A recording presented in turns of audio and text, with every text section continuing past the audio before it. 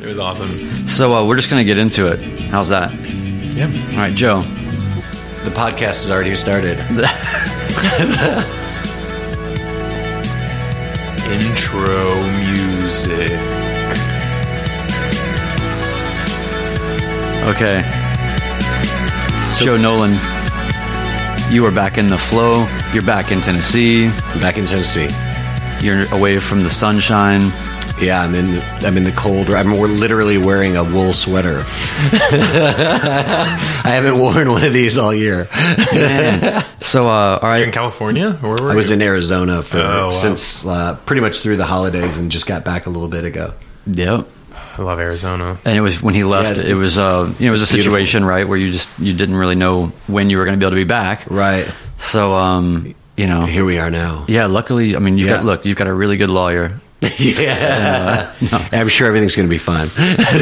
I'm not allowed to talk about it, though. So we're here with Mr. Mike Kluge, and am I saying that correctly? Kluge, but... Kluge? Kluge. Yeah, it doesn't matter. Oh, my God. Doesn't All matter, right, man. Well, I don't edit this thing. We don't edit. Yeah, we don't know how.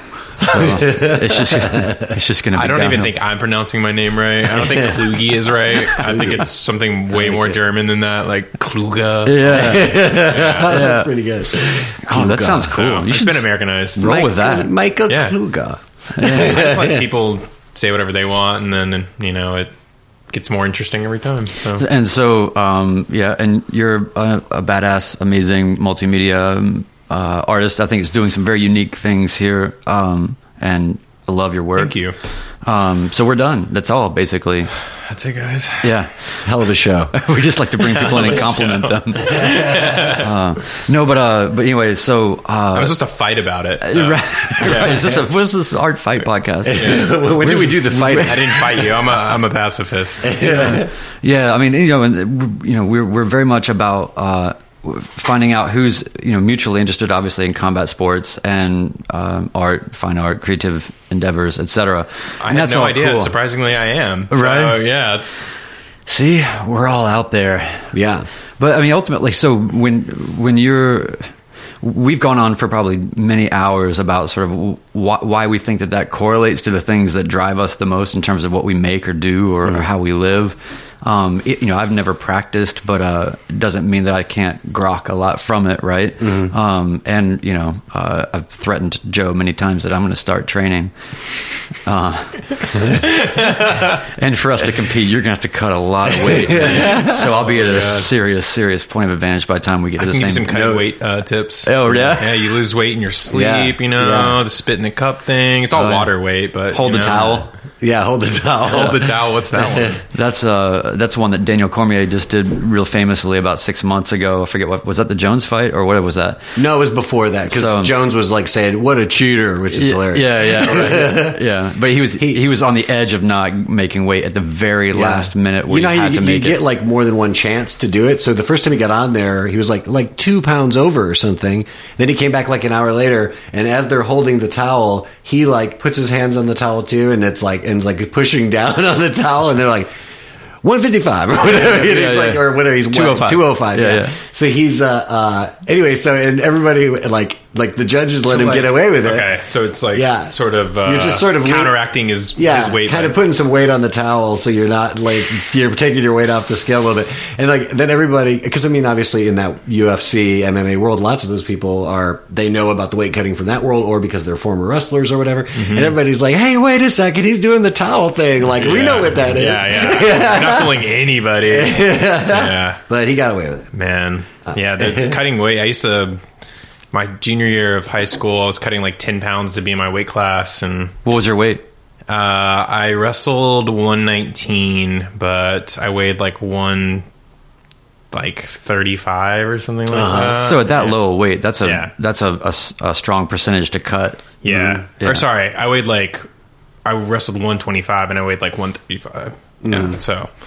And it sucked, I wouldn't do it the right way at all. I would just wait till like 4 days before the tournament and just go to practice with like 4 pairs of sweatpants on and 4 sweatshirts and do practice and then not eat and have a little sip of water and just sucked, ice chips. Yeah, but that was the culture, in high school. My dad was a national place winner in college. So really? he was super hardcore, and he got me into it like in middle school. And That's cool. he didn't encourage me to cut weight, but he was just like, yeah, you can cut weight if you want. Like, it's your decision. Man up. So, and but they ended up making it illegal in Georgia because some kids, like the year I graduated from high school, this one kid like almost died from doing it. Yeah, he was over, and then like we were talking, like you guys were just talking about, he weighed in and he was over, and then he like went into a sauna with a trash bag and passed out, and nobody found him for like a couple hours. He almost died. No. And so they were like, can't do this anymore. So basically what would happen was you go in at the beginning of the season, and then they would weigh you and then take a percentage of your weight and be like, this is the most you can cut. So, okay. But there's always kind of ways to cheat that. Like, kids would probably cut weight before they weighed in at the beginning of the season or whatever. Yeah. So. Yeah, you come in all emaciated. And it's just like, okay. This is my walk around. This is my walk around weight. You can't even stand. No. Like, But sometimes you see I these guess guys that you really can take bad 5% off. No, they talk about that with in the MMA world as well, because there have been people who, if only they just end up getting so sick that they can't compete, or something more extreme happens. Like there was, I think, a girl in Canada or something a little while ago was like, fighting on one of the smaller circuits or something, and I think it was New Zealand, and I think she like died because she was doing the same thing, cutting weight and doing it all wrong, and it could be disastrous. There's pros and cons to it, because like definitely in high school, if you're like 10 or 15 pounds heavier than somebody and you cut, like, your body's just bigger, so if like somebody's not cutting weight and you do cut weight and then you get down to them, even though you might be the same weight, you're just like, your body's like just built differently, so there is an advantage there. But you're losing it's just like everybody was doing it wrong in high school. Like nobody's like cutting weight like over time and keeping it down, so you just lose so much stamina and just well, there's such a key now in the UFC, it's sort of like, if you're in the top tier of performers in the UFC, then you've got the best nutritionists that are working on you full time, right, to stage you for every phase of the cut and and to be optimized for every part of it. And those people do so much better. It's still brutal, though. I mean, obviously, Cormier's, I'm sure, got a pretty good high school is like your redneck dad like turned off the water and you can't get a sip. Right, tough it out. It's a weird, well, that's what's interesting is like really what it is I think in a lot of sports actually there's like this leftover kind of meathead mentality, like you see it in football, right, like with concussions and all these things that are going on, and what do they do? It's like the exact opposite of what you should do. They keep beefing up like technology and helmets and pads and making it to where it's like how do we build a car around them so they can even run faster and hit harder? And then your brain is still going to slosh around in your head. So in the same way with like MMA, like if the gloves are a farce, anyway, like that was just done to make it appear that they weren't just bare knuckle fighting each other, right? But bare knuckle is way safer. Yeah, way safer. Like because really, why do you guys think that? So because when you hit someone bare knuckle, you have to do it correctly. Like you have to punch a person the right way, and so you're going to be a little bit more. You can't just go wild, right? And you're going to break your hand super easy. And then, and I speak all this obviously from a lot of experience, and then from a legacy, a legacy of violence. I haven't been in a bare knuckle brawl since the 80s. But you should have seen him back then. An animal. The cafeteria was aghast. But anyway, but then so with the bigger the gloves, that's why boxing is rough, right? Because you got these 10-ounce gloves or whatever. Your brain's just sloshing around your head, but you have no or very minimal cosmetic damage. Yeah, and your hand gets fucked up. Is that okay to cuss? Yeah. Oh, yeah. I was like, okay, it's encouraged. Oh, yeah, your hands get way more fucked up when you're bare knuckle fighting, and so you have to, have some restraint. Exactly. And if your hand doesn't get hurt, you can just pound. If you're just all wrapped in 10-ounce gloves, then you're just like, right. Just going nuts. Yeah, no doubt. And I just, but I feel like what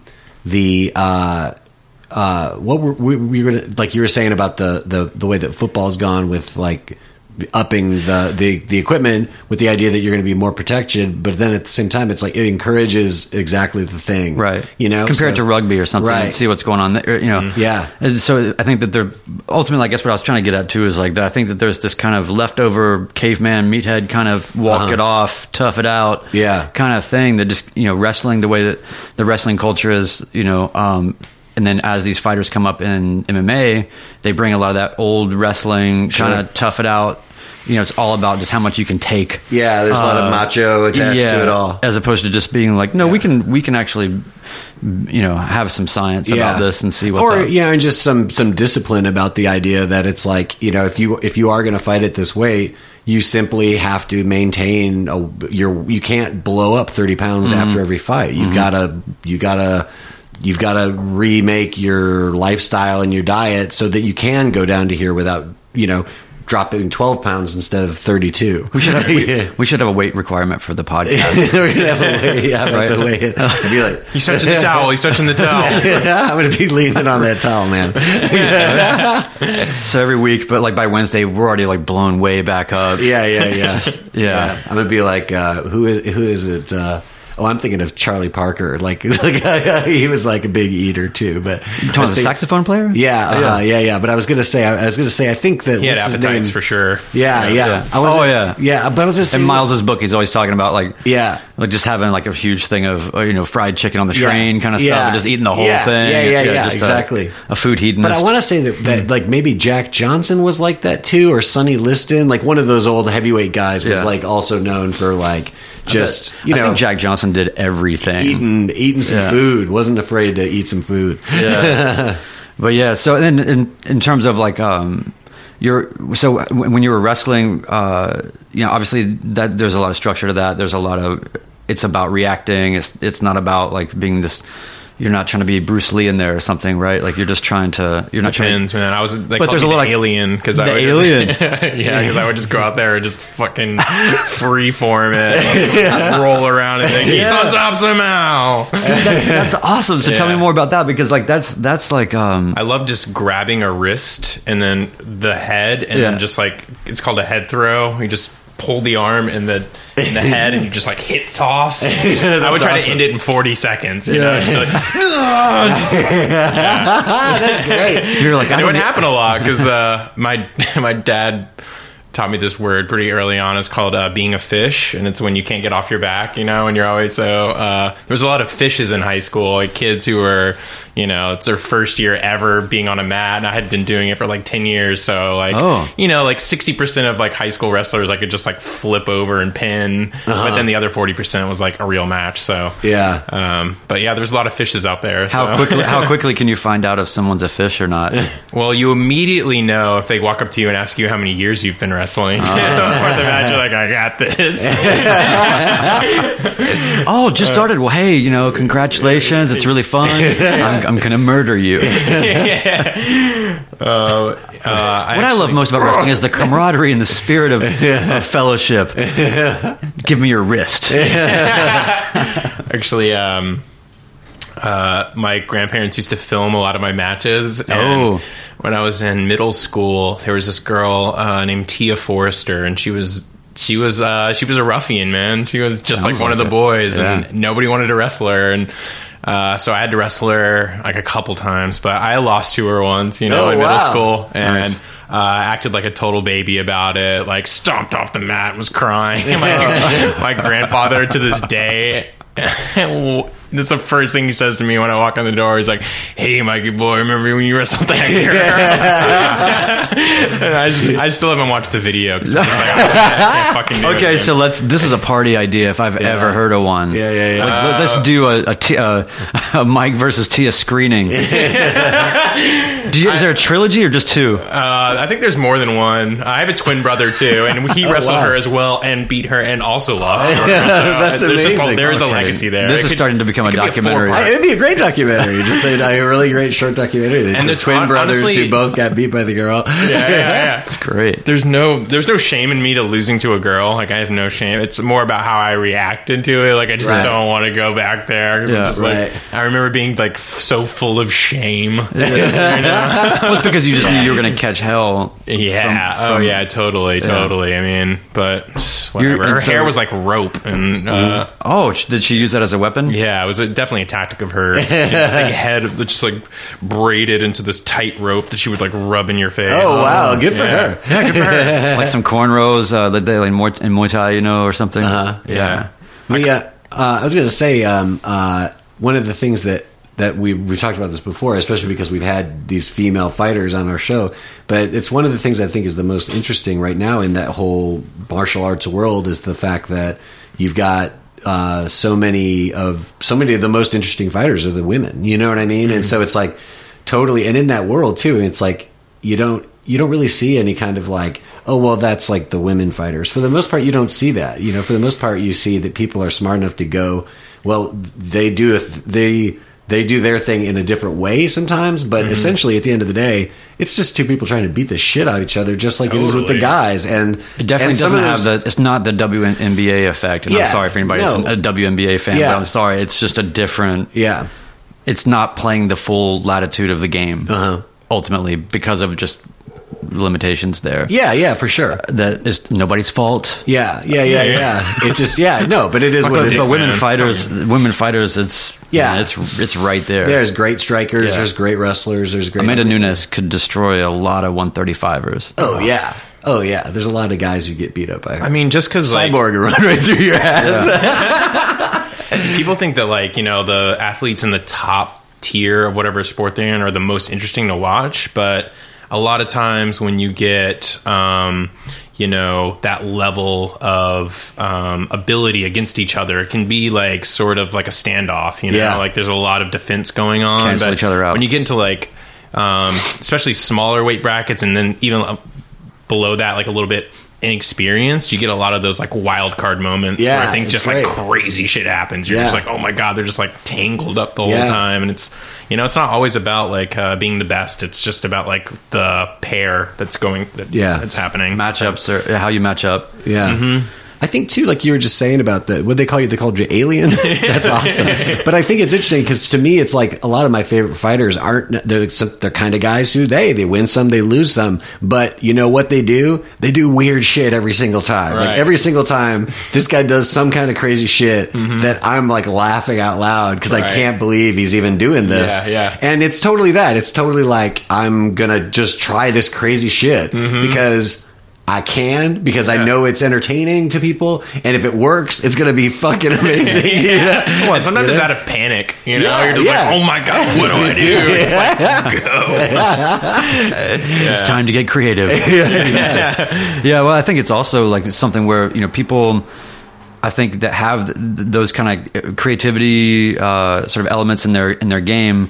I think that they have to exercise something that is on the fringe of that just to feel even present or like themselves in it. Yeah. Even like it's reductive for them to be sort of operating in this caged sort of game plan methodology or something. Like you have to try to do that, but if you fully just take that spirit out of what you're doing, so even if you're just trying something in vain and it's never going to connect or whatever, you kind of do that. But like music is like that. A lot of other work is like that. Like when you're improvising, or whatever it is, there's just certain like if I'm in a place where I feel like I can't take a leap or adapt or do something dramatic.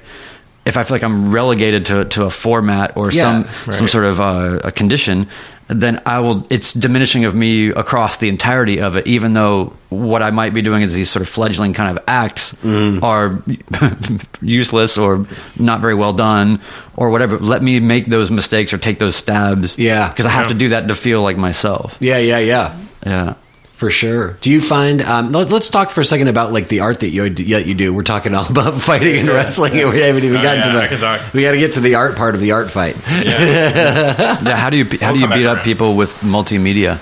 Oh, noise and Psychological it's really easy warfare, actually. Yeah, psyops. just turn it up really loud and make it harsh. Lock the doors. Yeah. 2-drink minimum. And you can't leave. Don't ask what's in the punch. It's a free show, but it's a $50 cover if you try to leave early. You have to pay to leave. Exit penalties. I think the art world is on the brink of that. Yeah. No, that's great. Idea. So, but yeah, go ahead. So you're doing. Your visual work. How do you even begin to explain what that is? I mean, I suppose there's a common vocabulary. Some people are going to say things like it's kind of glitch art, or there's other sort of keywords in and around that. But I feel like that's kind of limiting to the scope of, or the entirety of what you do, and you do it in so many places. So tell me about that. I mean, I played music most of my life. Like in high school, I was in bands and stuff like that, and recording. And then after high school, I went to audio engineering school. But as soon as I graduated college, I moved to Nashville, and I started doing like these art and music shows. And I was like, sort of, I think after college, this seed started to grow inside of me that was like sort of tired of like the way music is normally structured. Like I just didn't really want to write songs after a while, and I felt that happening to me, and it was weird because I'd always done that. But so it started to like unravel that way, and then I started seeing people doing these cool projects with like mixing audio and video in experimental ways, you know, like using audio to manipulate visuals and vice versa, and this sort of like feedback loop. And I was like, oh, this is really cool. And so I was like curating shows like that. And I didn't really know how to do any of it. I was still like on the music side. And then my grandmother actually had this video production studio in the 90s, all this like old VHS equipment. What? Yeah, she had like an Amiga computer and old video mixers and VHS cameras. And she was like, do you want this? And I was like, yeah. So then like... This is like Nieves' story, but sorry, go ahead. Yeah. We had another guest that was like... Who was this? Nieves Yule, who's the Sawtooth Print Shop woman Muay Thai fighter. So I don't mean to cut you off, but I just want to say like it's blowing my mind. Her print shop started because she got basically it was like stuffing from a barn or whatever it was. But anyway, I love it when you hear like these all the time. I don't shapes think your my whole story future. is unique at all in that way. Like I think sort of these like conditions start bubbling up, and then if something gets interjected into it, it just sparks this new path. I mean, that was only like 3 years ago that I got video equipment, and then I started I was like doing video feedback. And I would say that's like defines my style a lot. Like the visual side of it is like, I'm always trying to use like distortion and noise and displacement and all mixed with like video feedback and sort of like, really just like getting into the guts of video and manipulating it. And a lot of abstract stuff. Like I don't ever go out and film video content. It's always like shapes and lines and texture and stuff like that. So I would say that's like sort of my style, and it grew out of manipulating video feedback with old analog gear, and then sort of I just like kept like analog gear is really cheap now. After like a year of messing with my stuff I inherited from my grandmother, I had like a table full of analog gear that would have cost you like $10,000 and like or way more 1990. So started just the Amiga. I never actually got that to work. She had Video Toaster on it, which I was really excited about because there's some really awesome stuff. But I actually sent it to this guy in Canada, and I haven't even talked to him in like a year. He has my computer. So every time I hit him up, he's like, yeah, I'm working on it. I'm like, how much is this going to cost? I don't even want it back anymore. But since then I've kind of sort of moved into doing digital stuff. So once I figured out how to do video feedback digitally, I was like, oh, now I can like set, like I would have to manually move a camera around to make it like shift. And now if I can control all of this stuff with like waveforms and like get sine waves to like automate all of the parameters of this video feedback system, it's like, so that's nice. Yeah. So is it kind of like, is that effectively the difference? Would you say it's the same as like saying you first had a keyboard that had prefab sort of patches on it that were comprised of analog sounds, but they were it's like kind of like patches to sort of begin with, and then all of a sudden you got like a Moog or something where it's just you can control what kind of waveform you're kicking out, like much more raw elemental output mechanism for the source. Is that kind of what the difference is there? Yeah. Being able to control every parameter and and honestly, just to get a lot more complexity going, so you can like when I perform visuals live, I'll have some things that like the audio will be coming into the computer and triggering certain things like in a patch, and then so it's doing a lot of the work for me. But then like the master sort of preset I can manipulate or change, to be like, okay, so in this patch, the audio affects the visual this way, and then I can have a couple knobs or faders or whatever to control parameters inside of that. And then if I switch to another preset, it'll be affecting it in a different way, and just to get a bunch of zones going on. And so it's a lot of pre-programming going into it. But how does that get stored? Just lots of different ways. Just depends on what software you're using, really. But like you've done some really big shows, right? Like, I mean, some big touring acts and some big names have used you to provide visuals, right? Sort of. I would say Paramore is pretty much the biggest one. Let's see. I mean, they're on a national level. I would say that and I did some stuff with this band Young the Giant, but Paramore. I got hooked up with them this summer and did all of their video content for their tour for their new record. That's cool. So when you're doing the logistics of that, based on the sort of the analog and kind of interactive aspect of what you do, how do you take that and move towards packaging or staging something to be in a production seamlessly and reliably? Like, how do you meet that challenge? Well, for a band like them, and I love doing it this way, they play to a track, not to a track. They're musicians, but they play to a click is what I mean. Yeah. So basically they send me songs, and then I program all the MIDI in Ableton, and then the MIDI gets sent to a video program. So I was wondering if MIDI, I mean, it seems like MIDI would have to be a part of this. Yeah. Pretty much you just draw in MIDI to the dynamics of the video, like whatever's happening in the track that makes the most sense to me is like the main focus. Or counterpoint might be perceptually, or whatever the word would be. Yeah. So I just try to basically draw information that will get sent to another video software, and basically just make an effect that looks how it sounds. So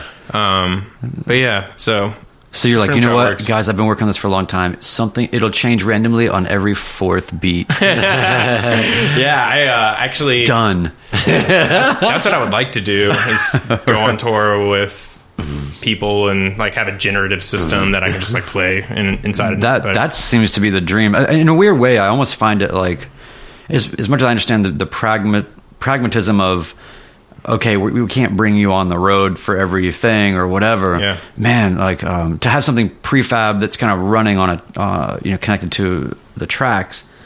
That's great. That's awesome, and it's great because you can sculpt it perfectly, and it just happens the same way. Yes. The screens, all the things. But man, like how much next level that would be if you were like, now I'm like as involved, like now I'm paying attention to what scene this is and what the vibe is, and trying to factor all that in and sort of blending the sort of connective tissue of the performance from the performers to the crowd in this way, and guiding perceptions, and that's some cool opportunity stuff right there. For sure. I think also it's just like when you play in a band, if you go on tour, your songs get so much tighter. Yep. So if you're performing visuals on the road, after a month in, you're like, oh my God, I have this, like, I could basically redo this whole thing right now if I want. Like, you just make it. Well, yeah, so like you'd have a chance to work out your material and go through the stretches of all these different sort of setups and go through all these iterations to arrive at some greater truth about what it is. For sure. Because when it's out there, like you could, I'm not saying this would happen, but like you could go see Paramore mid-tour to go see what your stuff looks like in the performance, which I'm sure you did at some point, and it's like, what? No, but it's actually everything's on the 2, not the 4, or whatever. Everything got skewed. Or some weird quality control type things, or just to feel like, man, if I could control that right now, it must be like a strain of just almost like a painful strain of like, like I would do that a little different given this vibe right now, or whatever. Sure. Yeah, I struggle with that all the time. When anything I make is like, after watching it again, there's just always that part of you that sees opportunity to expand. So I sort of just like have to let that go. And That's it's right. like, That's this is like, it's cool enough. Like, I like it. It's like, and it could always be better, but that's, sort of this Well, you've also been doing this amazingly for only a few years, and you're in the immediate sort of getting kicked out of the canon of whatever it is that you're doing, and you're already doing so much. Like, so it's not time to stop and second guess, right? It's just like go full speed and ask no questions and take a few shots here and there, but move forward. Although, I've only been like making video for so long, I think that like my audio background is like added so much to like me being able to like just jump in and make cool stuff. Cause it was like, even with like my audio background and like sort of being able to program MIDI and Ableton and stuff like that, just that alone, if you just slap that into video software, it can be it's exactly the same way for me in a lot of the filmmaking video stuff that I do, whatever, because all of my years and years of mixing and making music in linear editors to all of a sudden be in a video linear editor is the least intimidating thing ever. I know. I was doing the analog stuff and this band was like, can you make a video for me? I was like, sure. I didn't own any video software. It's just like, it's a timeline. I've been doing this for 10 years. So. Right. Which one's the razor blade? That's all I need. Just drag the crossfade over, the cross dissolve. Dude, I've got this. Done. Actually, the first time I made a video, I just like put all the clips into like Adobe and then did this like multicam view, and I could just like select. Like, it would basically, all the tracks would be running at once, and then I could just select one, and it would just, like, splice it in. Yeah. So I would just, like, play it back once, and I just kept looping it and pressing each camera angle until, like, I liked the way it was edited. Yeah. So I love editing that way. It's like, performative. I fucking hate, like, editing manually. Like, just, like, take a clip. Does it work? It's like, I'll make music videos where I just, like, dump a bunch of stuff into and do it the same way. I just be able just sort of like randomly select one at a time, and because it's the edits sometimes seem arbitrary to me because like I never make like narrative videos. It's always like, thank God, just a bunch of stuff. Just like I've never. I mean, they can be cool, but I've just never tried that or been like. Drawn to it. I just think about it as like visuals moving in time. So I think we're in a different time period now where the as much as I'm a fan of long form, sublime narrative, sort of unfolding, very thought out. I grew up in the time of concept albums and just all this egregious, sort of stuff, right? And it takes a while to sort of undo some of that, and then now we're in the time where it's like I'm right now, and I'm in the middle of going, okay, why am I putting so much energy into making very complex 4K video edits that are, I should just be mixing things for 30-second Instagram bits and make that be my library for whatever needs to be out there. And so that's where I'm going now. Is like the bar just gets lower and lower and lower. But in a weird way, 5-second content is like on the horizon. It's insane. Yeah, I mean, or like what? Man, Goldfish. I really don't know. I saw a stat. We have the average attention span now for people is like, I think 5 seconds. A Goldfish is 7 seconds. So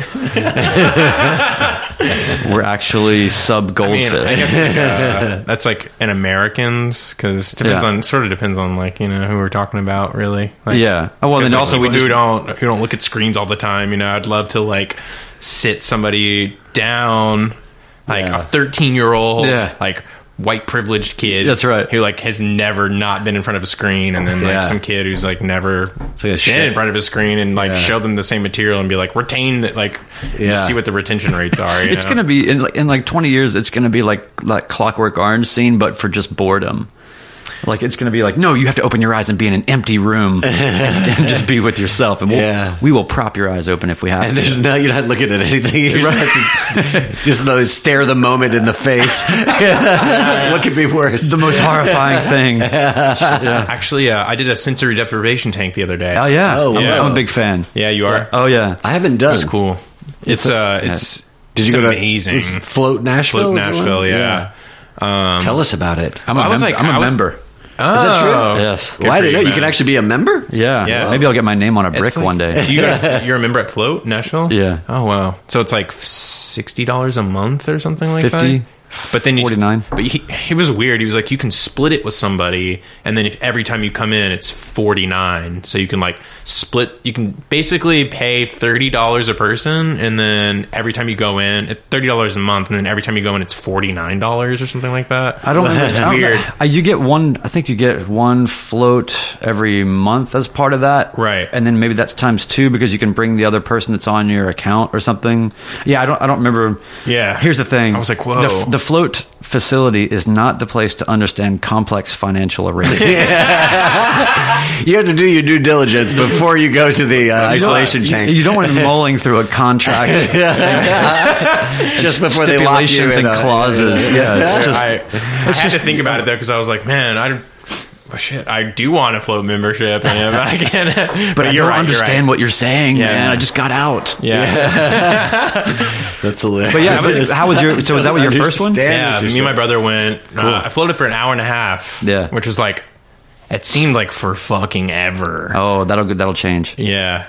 But I was like really, when I was in high school, I was like reading a lot about John C. Lilly. Oh, yeah. So I was kind of like scared when I went into it. I was like, holy fuck, I'm going to like devolve and give birth to myself. Yeah. But, I mean, that guy was on like 10 hits of acid when he did that. Yeah.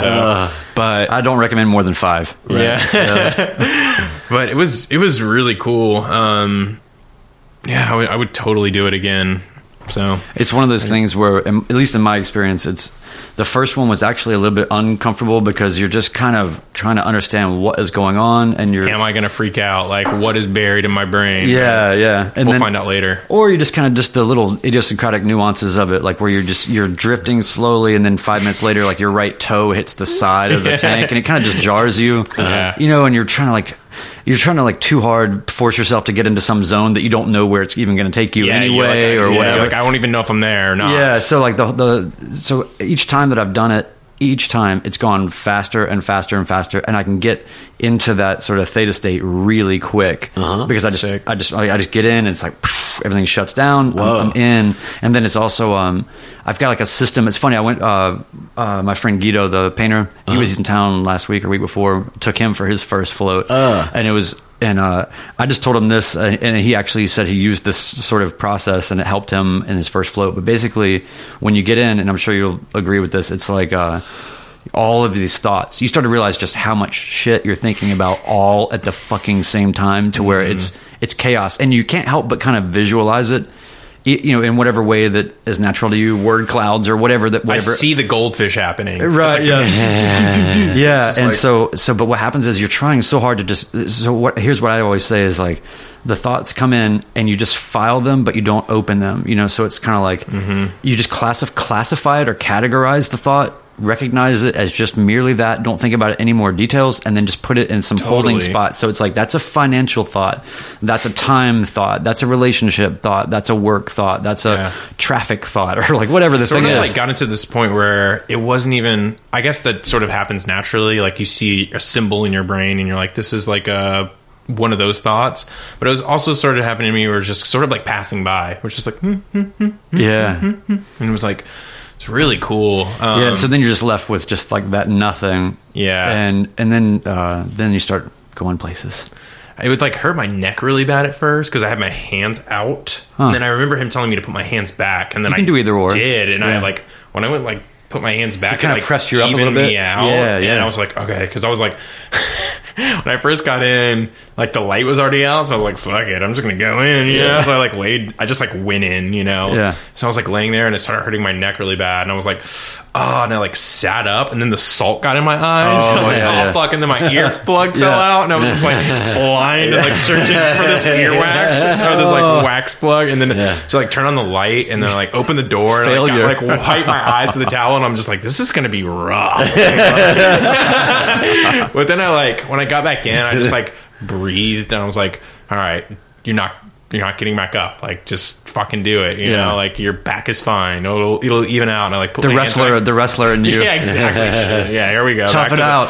I think a lot of it, a lot of my early wrestling experience is totally informed. Like even my Zen is sort of has this like toughness about it, where just like fucking do it, man.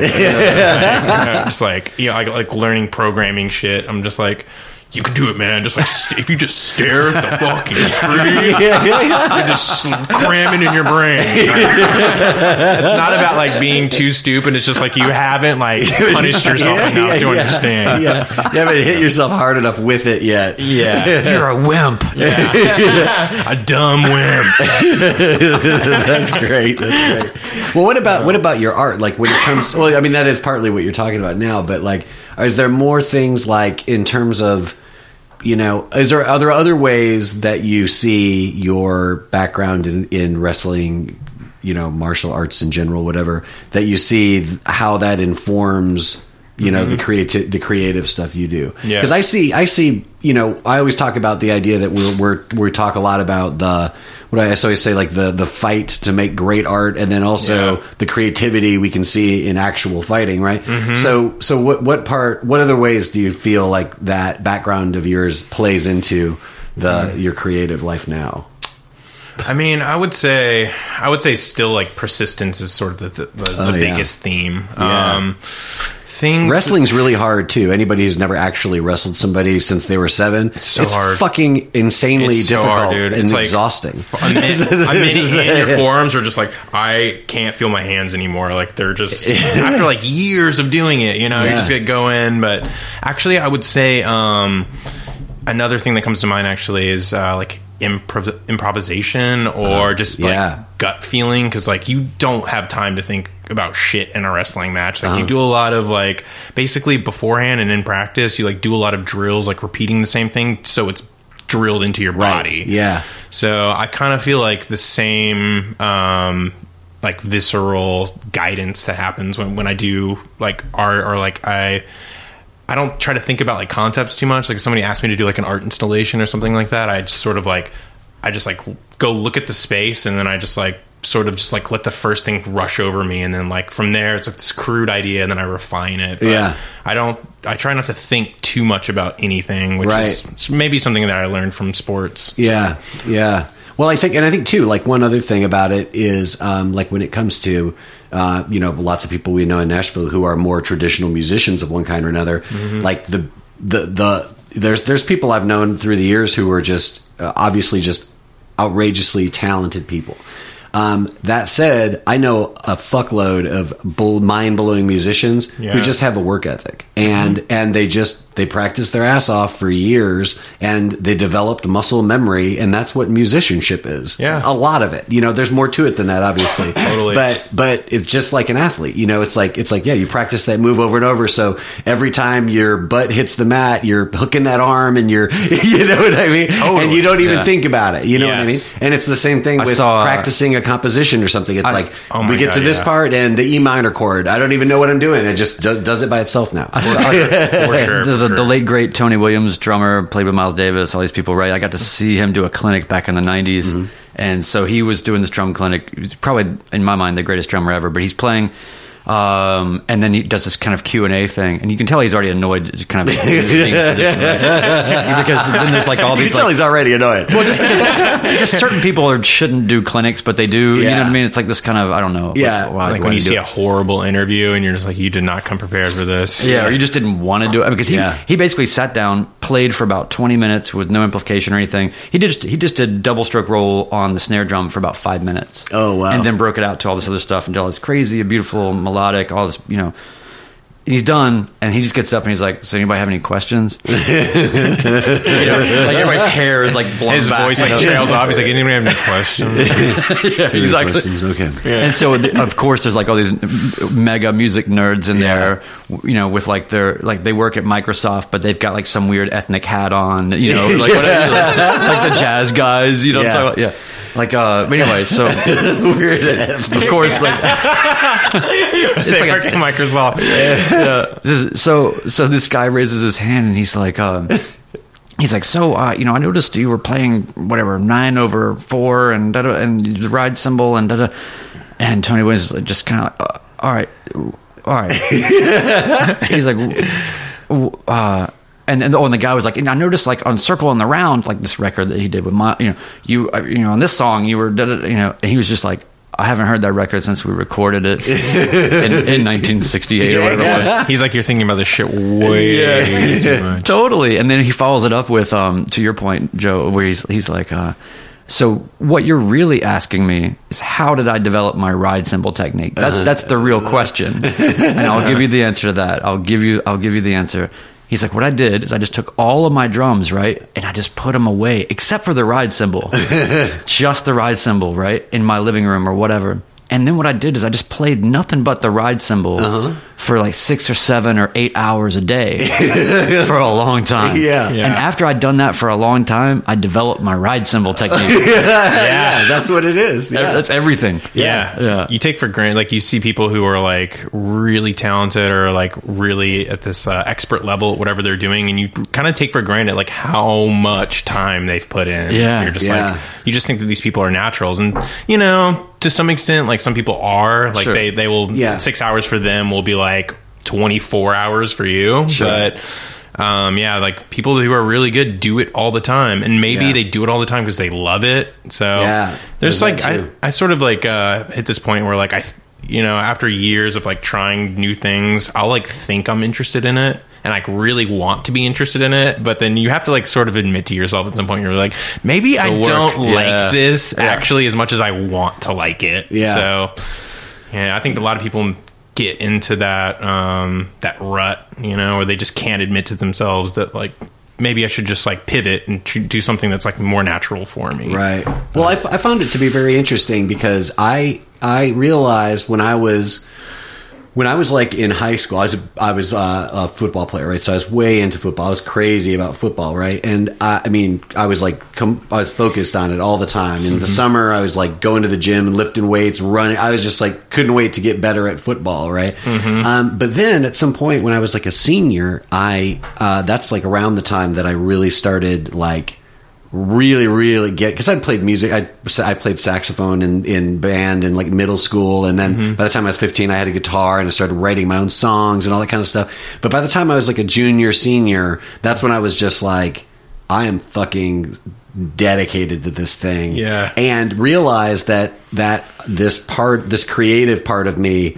was eclipsing this athletic part of me that I had identified with so strongly and worked so hard to achieve in. And then all of a sudden, for a minute there, I was like, personality crisis. Like literally, I was like, what am I doing? I was terrified in a way because I didn't know what to do exactly. Definitely, man. But it was okay. It altered it all right. But like later on in my life, I realized like that was a big deal, and like that freaks people out all the time. And I just didn't know that was a thing because I hadn't lived long enough to have one thing supplant the other. Yeah, in terms of who I was. You know what I'm it's saying? Scary, man. Like music was that thing for me. Yeah. Like I spent my whole life. Like I got a guitar when I was 10, and then when I was like 26, I had this revelation where it's like, fuck, like I don't think I'm like gonna be a musician. Like, and I was like I like sort of disbanded this band I was in with my twin brother. Like we had been playing music our whole lives, and I'm just like, like band practice, I just hated doing it. I was just like, fuck, like this is not fun anymore. We've been playing the same shit for 2 years and like it just sounds the same. I was just like, I need to step away from this. And then like that's when I found like video, and it just like came into my life, and I started getting jobs doing it, and like became like a livelihood. And I was like, but I guess it's what you were talking about and what I just brought up a minute ago is like that pivot moment where it's just, but sometimes, I mean, and it doesn't happen right away. I feel like the more therapeutic thing to do is to sort of step away from it first and give it air. Well, maybe you can rediscover yourself and find like what you're doing inside of this umbrella. Like maybe it's, music or athletics or whatever it may be. You take a step back and maybe like, okay, maybe I'm not like going to be in a band and play music. Maybe I need to like compose or like play music with other people. Like just give yourself some sort of like other option, because you'll be so amazed by the like space that you have inside of your creativity when you give it like some room to grow, or like some other outlet. Because if you're just forcing the same path over and over, you're like killing something that really means a lot to you, and it's like that's just as bad as not doing it at all. That's interesting. I think one thing too is that I feel like we you know, that there's something about like, I don't know. I mean, I think it's just because I'm an intense, energetic person that I think when I'm into something, I can get. It's almost like you can be too into it, and it's like if you take it less seriously, you actually will do it better. You know what I mean? Yeah. And that doesn't make any sense to me as a football player. As a football player, it's like there is nothing more important than winning this game. There is nothing that's going to get this weight off your chest more than trying harder. You know what I mean? So you have that sense of like, you know, effort will yield results and focus will increase my effort, you know, and all that stuff. And it's like kind of, but then to an extent, yeah. And then there's a certain point where it's like you're smothering it. You know what I mean? Absolutely. I think there's like a thing too where it is sort of like I see this happen a lot with other friends and people, and it's definitely been the case for me where it's like you got to just acknowledge that the water is forking. The water wants to go this way. Yeah. And just because the water, you've been pushing it, you know, this direction down this path for this many years doesn't mean that you're entitled to somehow, like, this is a force larger than you. Yeah. And you know, but it doesn't give a fuck. Yeah, yeah. It doesn't give a fuck. And it will like, it will just totally carry you and be like, this is just how, like, and you have to like look at the results and be like, this is what's happening. Yeah. Like, yeah. And especially after a period of time, you have to be like, this is probably how it's gonna be. Yeah. Like, I mean, there's kind of like I'm not going to get any taller. Yeah, and I mean, there's that moment. Right? There's also like for me. There's also like no rules, because the thing that I'm talking about right now is something that somebody didn't do and ended up being like wildly successful. Yeah. So it's like I just think that it's something to consider. Yeah. You know, it's not like a rule. It's not like I could do some shit for 5 years if you're not like fucking blowing up and making a ton of money. Then you know. Well, the thing that I'm interested in too is that, you know, I've done the, you know, a lot of years of music, and, you know, at one stage fully invested, had a studio, producing, playing, doing all the things. Certainly not doing that now, but kind of because I kind of got to the same point where you were, where it's like I can't. This is just I can't listen to this song again, you know, or whatever. And then and then working with other people and trying to do it for money, and then all the things, and it's just like, oh, this has now become nothing of what I love. Right. So walk away from that. That kind of makes it a little easier. But there is that sort of point of all the different things that I've done, you know, in terms of, you know, photography or this or that or the other. But what I think is interesting is over time, you just keep adding new things. Like for me, like in the way that video is new for you, like drone technology and everything it's all brand new. Yeah. So it's new to me, and the vocabulary is not even written yet. Like this is just a bunch of children running around. People are still trying to figure out if it's legal or not. Right, yeah, or what it can do, or what it should do, or you know, and what are the conventional aesthetics. Those are born very quickly. It took like 3 years for that shit to get like really nice too. Yeah, like the cameras on it were they were like nothing, and like 3 years later it's like, oh, we have the technology. These little cameras have been around for a long time, but we never thought about putting it on a flying device. Well, then, but here's the like, I'm already a complete sort of snob, because now it's like you know, my drone is the, you know, my better one is like the one where you can, you know, do interchangeable lenses, and, you know, all, you know, so now it's like, okay, everybody's take a step back. This has gotten real. Yeah, you know, and so, but I just love the idea that there's just so much green pasture of just what I don't know, you know, for sure. And I've contemplated a lot of projects actually that I'm trying to find a way to get into that I think we should talk about, because you might be the missing link to help me make some of these things possible, and we might be able to find a way to work on something that I think is kind of deviant and worthwhile. Cool. So we'll talk. Those things usually go together. But anyway, but yeah, I love that you can sort of like sneak into these abandoned spots with your drone. Yeah, that's fucking awesome, dude. Yeah, I guess you like got permission to go into the Tennessee State Prison. Yes, that was actually the whole time walking around with a person from the corrections department, ready to blow your head off at any moment. Actually, we walked around that whole prison. You know, this old, you know, this prison's been closed since the early '90s, and it's very famous. Whatever, it's falling apart, but it's beautiful, sort of Victorian architecture and all this. But anyway, we're walking around, and the guy's got a binder that is like the God book of structural peril that you might suffer depending on where you are. Yeah, and they've got like it's sort of like all the floor plans of every space of this entire massive prison and complex, all these different buildings. What building is that? Okay, well, let's go, you know. And then like, that's awesome. Can we go to the second, you know, so he'd be like, okay, he'd be yelling at me. I'd be up on some stairwell on some fire escape type thing. He'd be like, "Okay, you can go in that door about 10 feet, but don't go any further." That's crazy. So is the floor damaged? No, it's a ghost.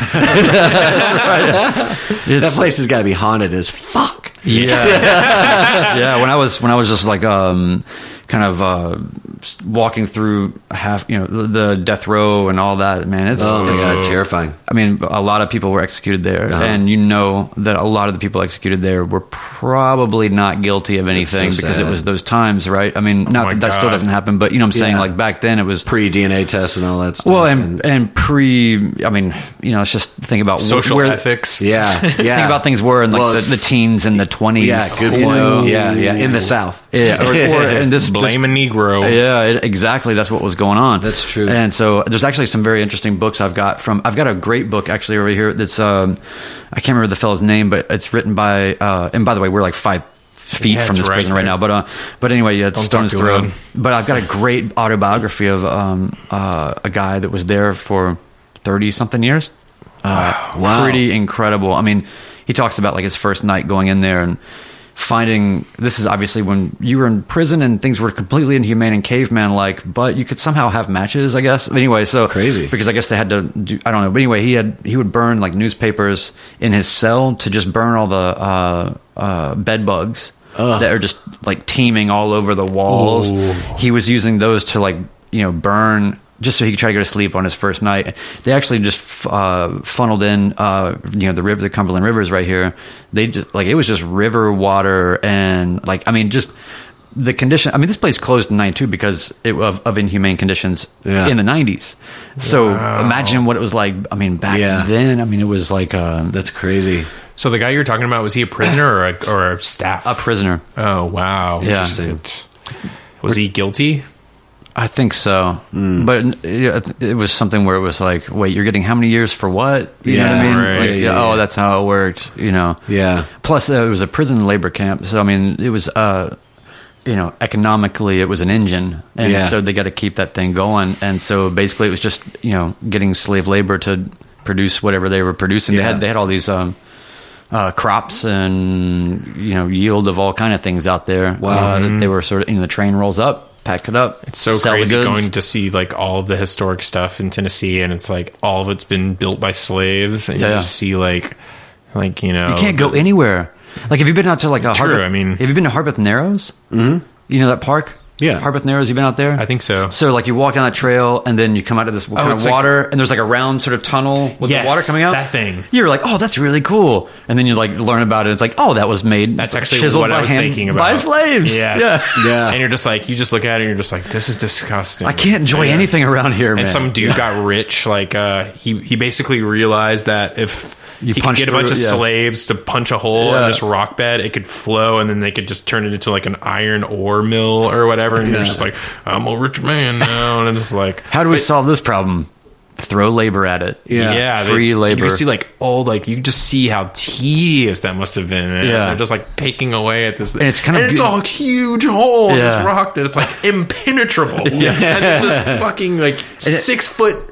It's probably like 15 feet wide, 20 feet wide. It's big. Yeah, it's unbelievable. And it's actually kind of beautiful, like the way that it looks like a beautifully handcrafted tunnel. Yeah, it literally was cut by hand. But before like Swedish boring machines did everything or whatever. Yeah. There's a tree inside of it too. It's like, it's cool.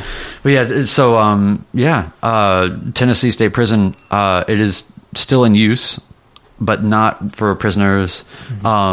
Anybody that might be listening to this, don't go over there. Yeah, might die. But it's people, guarded. Yeah, it is guarded. People who don't know should know about it. Tell them, where can they see your short film you made of it with your drone cameras? Just it's an amazing little movie. TNStatePrisonFilm.com, or just Google Tennessee State Prison Film. Yeah, you'll find it. Yeah, it's so beautiful, man. Oh man, that was award-winning. Your award-winning film. It's definitely one of those things too, where you're like a week later, you're like, this sucks. Yeah, I hate this. Yeah, if I would have like the gear that I have now is so much better. Right. I only had one day to do all of that. That was just one like going into the prison, like escorted in at like Whatever you could dark shoot at today. 5:30 in the morning, Yeah. and then whatever we could get by sundown and get out of there. Yeah. And you just like, it takes time no matter what you're filming or recording, like just to figure out like how to do it in the space. You know? And there's no like I was afforded no ability to go scout it before and kind of figure out a plan for Right. how I'm going to go about it. And Right. my That's friend rough. my friend Jim Demain was with me, and he was shooting some stuff and helping me, but ultimately it was a pain. It was really hard. It was one of the best days of my life. Yeah, dude. It really was. But I just hate that. Man, I mean, my editing tools, my shooting tools, everything were so incredibly primitive. I would have done. Oh man, I'm actually kind of. I've been.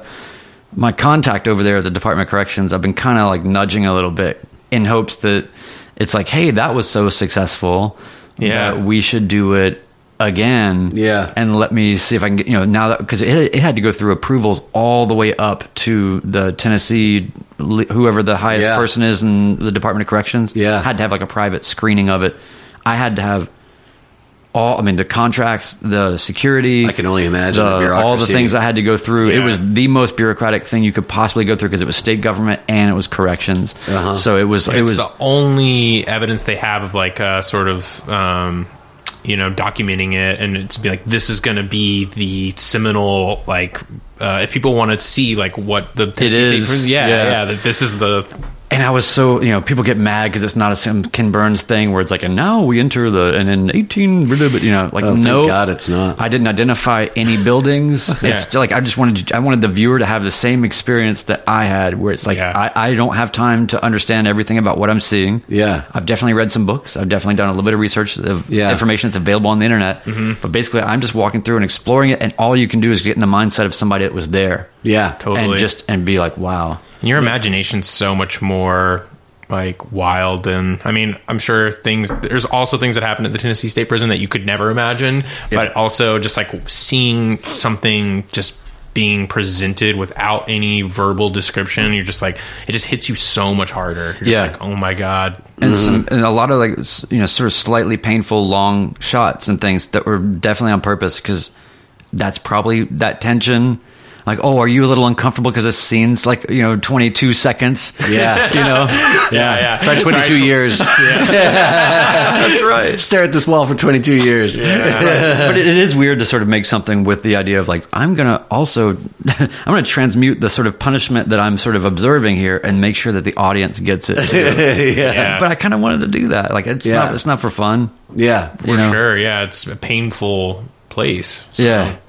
So, that's real. And then, and so with all the things like that kind of film and other types of things, to me, what's interesting is what yields the most information to me is trying a lot of different things, and, whether to some extent or fully immersed or wearing the t-shirt because now I'm this kind of person or not or whatever. Yeah. But just doing all those different things, and then over enough time, as much as it feels disparate, I think when you're a little younger, like that it is like you're just getting on a different track. You start to see it in this more radial type of way where it's like, oh, I'm running a circuit through all these different sort of mediums, and each exploration and each thing, I start to identify something else that is what my voice is or my thing is or my always aesthetic has is. been. Yeah, like your and so- place in that field. Yeah. I'm sure you see similarities between like sort of what your guitar playing and what you're doing video wise or whatever. Like that is powerful stuff, because then it validates, I think, a lot of ideas and thoughts that you have or inclinations you might have in one medium. Now you're in another, and you're like, nope. Like, that's a real thing. Like, that's me really Totally. getting to something. And when you're younger, I feel like, being like a teenager, once you find something and you connect with it, you're like, this is me. Yeah. Like you've already figured it out. But then like when you get older, you're like, you start to try different things, and then the easier it becomes to sort of just like hop into something and be like, cool, like try to have, less ego about it than you ever have, each time. And you're like, let's just see how I respond with this. Does this resonate with me? Cool. Like, and you can sort of like, even if you start to realize that like, even if you don't understand something in full, you can still just like pluck a piece out of it and be like, like I'm I'm not like a drone guy, but like I go pick up a drone and just fly it and figure out something cool to do with it. Yeah. You know, like you don't have to be an expert to, That's right. to sort of flex some creativity. Yeah, it's like when you're young, it's like, okay, what kind of girls do I want to try to date? Like the drama girls? Yeah. I'm going to be in the theater, Yeah. you know, or whatever. Yeah. There's like strange motivations at any time when you're younger about identity and Totally. what your social path is and trying to just assimilate to just anything or trying to have a handhold on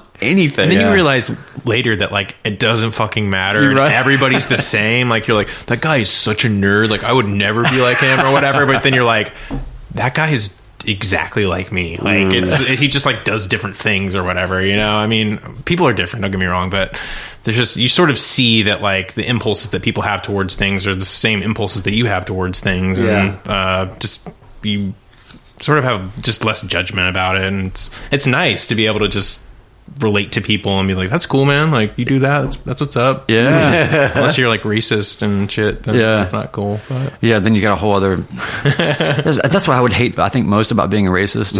It's just the baggage. Well, it just seems like a lot of extra stuff to do. Yeah. yeah, You know what I mean? Like it seems like a much easier path.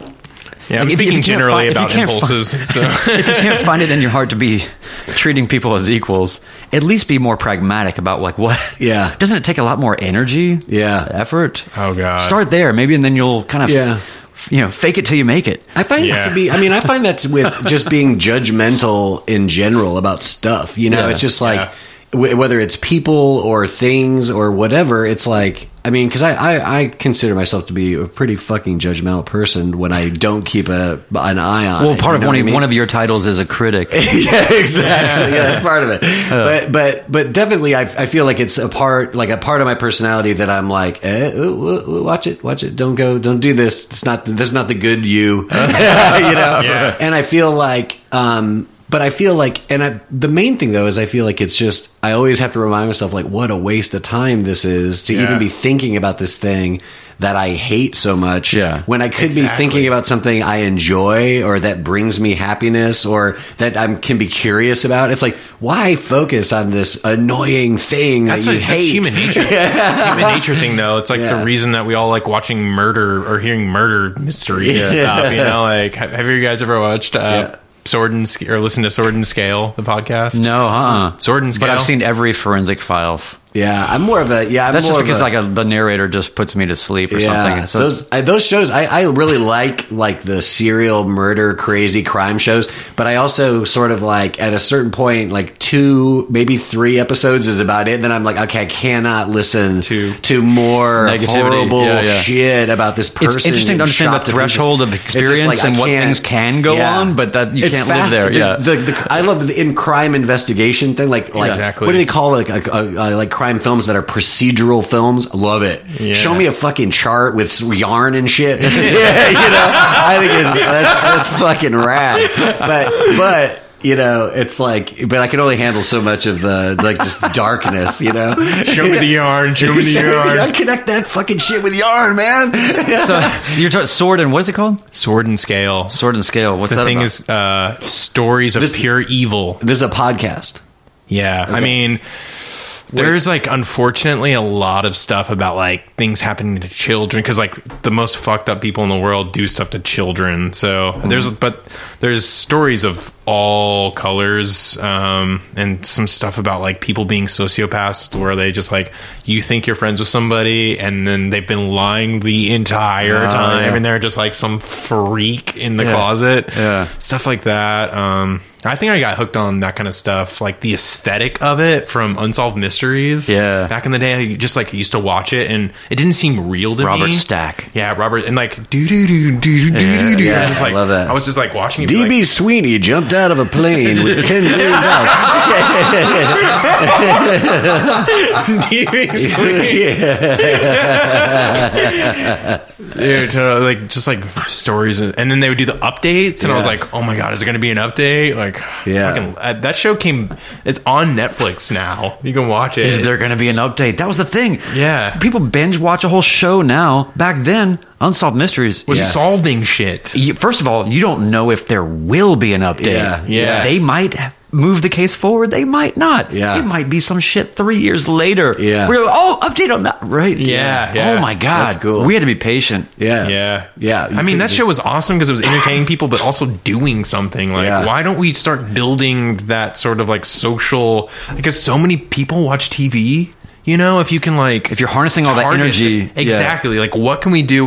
People are going to sit there and watch it anyway. So, what can we do to get them to engage? Like, I don't know. It just feels like such like unharnessed potential there to like do public good. If people like, well, don't they on that one show? What's the show with? Isn't there? What's America's Most Wanted or whatever? Didn't they do stuff on that show where people would call in and then they would find their long lost relative and shit? Yeah, nothing exists like that anymore, and that problem hasn't gone away. Yeah, that's still a problem. Yeah. Like, there's more of that shit than ever, probably. Yeah, and now it's like the only engage. Like it's like, well, I vote on American dancers or whatever. You know, like the audience will vote for that shit. But we can't get people to like, you know, hey, we could solve a crime. But they would if we put it in front of them. It's just like not happening anymore. Like, why is Unsolved Mysteries and America's Most Wanted not a thing anymore? It's like one of the greatest shows. Oh, you think about Making a Murderer. That activated a lot of people, and that's I think that public pressure and awareness led to at least the younger kid getting let out. And then there's the first Serial one with whatever that one was. Nothing ever happened from that, though. Also, too, nothing ever happened from that. That was the most frustrating podcast ever, which is like, but it made podcasts a thing again. Yeah, that's sort true. of. Yeah. It sort of became like whatever that be, like the third wave of podcasts, maybe, or something like that. Yeah, where people try to organize what they say and think. This is not happening here. Yeah, this is more the hook the arm kind of podcast. Just alien style. Yeah, exactly. It's just fucking barrel roll, ankle pick. Oh, the ankle pick, man. That's such a gorgeous move. Oh my God. It's so beautiful. I could never do it. I was too like... Hey, let's run out front now and try it in the street. Exactly. Wait till this is a video podcast, y'all. So, Mike, let people know where they can find all your things. Oh God, I'm currently doing software school right now, so I'm building my website. Nice, but you can find my stuff at mkavarts.com and Instagram mkav for Mike Kluge Audio Visual. Kluge. KLUG. GE, right? Yes, GE. KLUGE, Kluge. All right, and then Joe Nolan, you're back. Welcome back. So nice Mike to have you back. And what do you got coming up? I found out this week that I'm going to publish a poem, but I'm not going to tell you anything more about it because honestly, I don't even know the details myself yet. But I found out that I've got a poem accepted into an anthology, and also there was an announcement last week that it's the 40th birthday of Nashville's Metro Arts Department, and there was actually an article that came out earlier this year, or maybe late last year, that said that Nashville as a city supports visual art more than any other place in the country, and I think it was basically by the dollar amounts compared to the overall budget or whatever. Whoa. Nashville actually has a thing in their budget where when they spend public money on like a building projects or whatever, 1% of that money has to go to visual art. Okay, and then that ends up funding public sculptures and things like this. So there's a I guess I don't know if it's a new courthouse building or if they've remodeled the courthouse building, but there's a courthouse that needs interior decorating. So one of the things they're doing to celebrate their 40th anniversary is they're buying works from 25 artists. They're going to buy 40 pieces of work from 25 different artists in Nashville, and that was like a couple weeks ago. They had like the dedication of that building and announced who the artists were. So I'll be one of the artists who I'll have photographs in that building. And they came to the gallery to visit the work the other day, and I don't know exactly what it'll be. It sounds like it'll be a big print with some small prints, but we'll see. That's amazing. But those are the it's got your some history. Photos happen. You're part of history now. Well, it's for anybody who doesn't know the Pikes Project photographs. Like it's all photographs of roadways in Nashville. So hashtag I can't think of Project. Hashtag Pikes Project. Go to @Pikes Project on Instagram to become a part of the project yourself. And but there is a certain. I'm not done with this project. It's ongoing. I still have lots of ideas that I want to take on with it. But there is a sense of like a real sort of what do you call it? Like a landmark? I don't know. But I feel like there's a certain sense of like completion, Milestone. from a milestone. That's what I'm trying to say. Like from coming up with the idea of what to do with this, having it turn into this much bigger project than I ever imagined it Yeah. to be, and then to have these photos of these places in the city end up in the permanent public collection of the city. It's like that's like the perfect place they could be. Totally. So I'm very excited about it. Awesome, man. Yeah. Congrats. Thank you, sir. Yeah. So MCAV Arts. MKAV, yeah. Yeah. And then we have MKAV. Mm-hmm. I just said MCAV. I don't know why. MKAV. How it looks. So, Okay. fair enough. MCAV Arts. Yeah. All right. Hey, dudes, I really appreciate it. This has been really Yeah, fun, and it we should has. do it again. Definitely. Are you on Twitter? No. So Brian's Smart on Twitter. bait. Brian's on Twitter. Those Drones on Twitter. That's true. And we also have Art Fight podcast on Twitter. Yeah. So follow us there too, because we always tweet the fights, and I always hashtag those guys. Those guys meaning us in some other account. Those wacky Art Fight podcast guys. Robin Black sometimes favorites or retweets our things. Every now it's and like, then, hey man, Jack Slack we're gives pretty us much buddies now. We're pretty much. Yeah. When's Robin Black going to be on the show? Yeah, that's the question. Yeah. Right? We're waiting, Robin. Yeah, it's a it's a threat. All right. Well, we're out. Appreciate it. Later. Peace. Peace.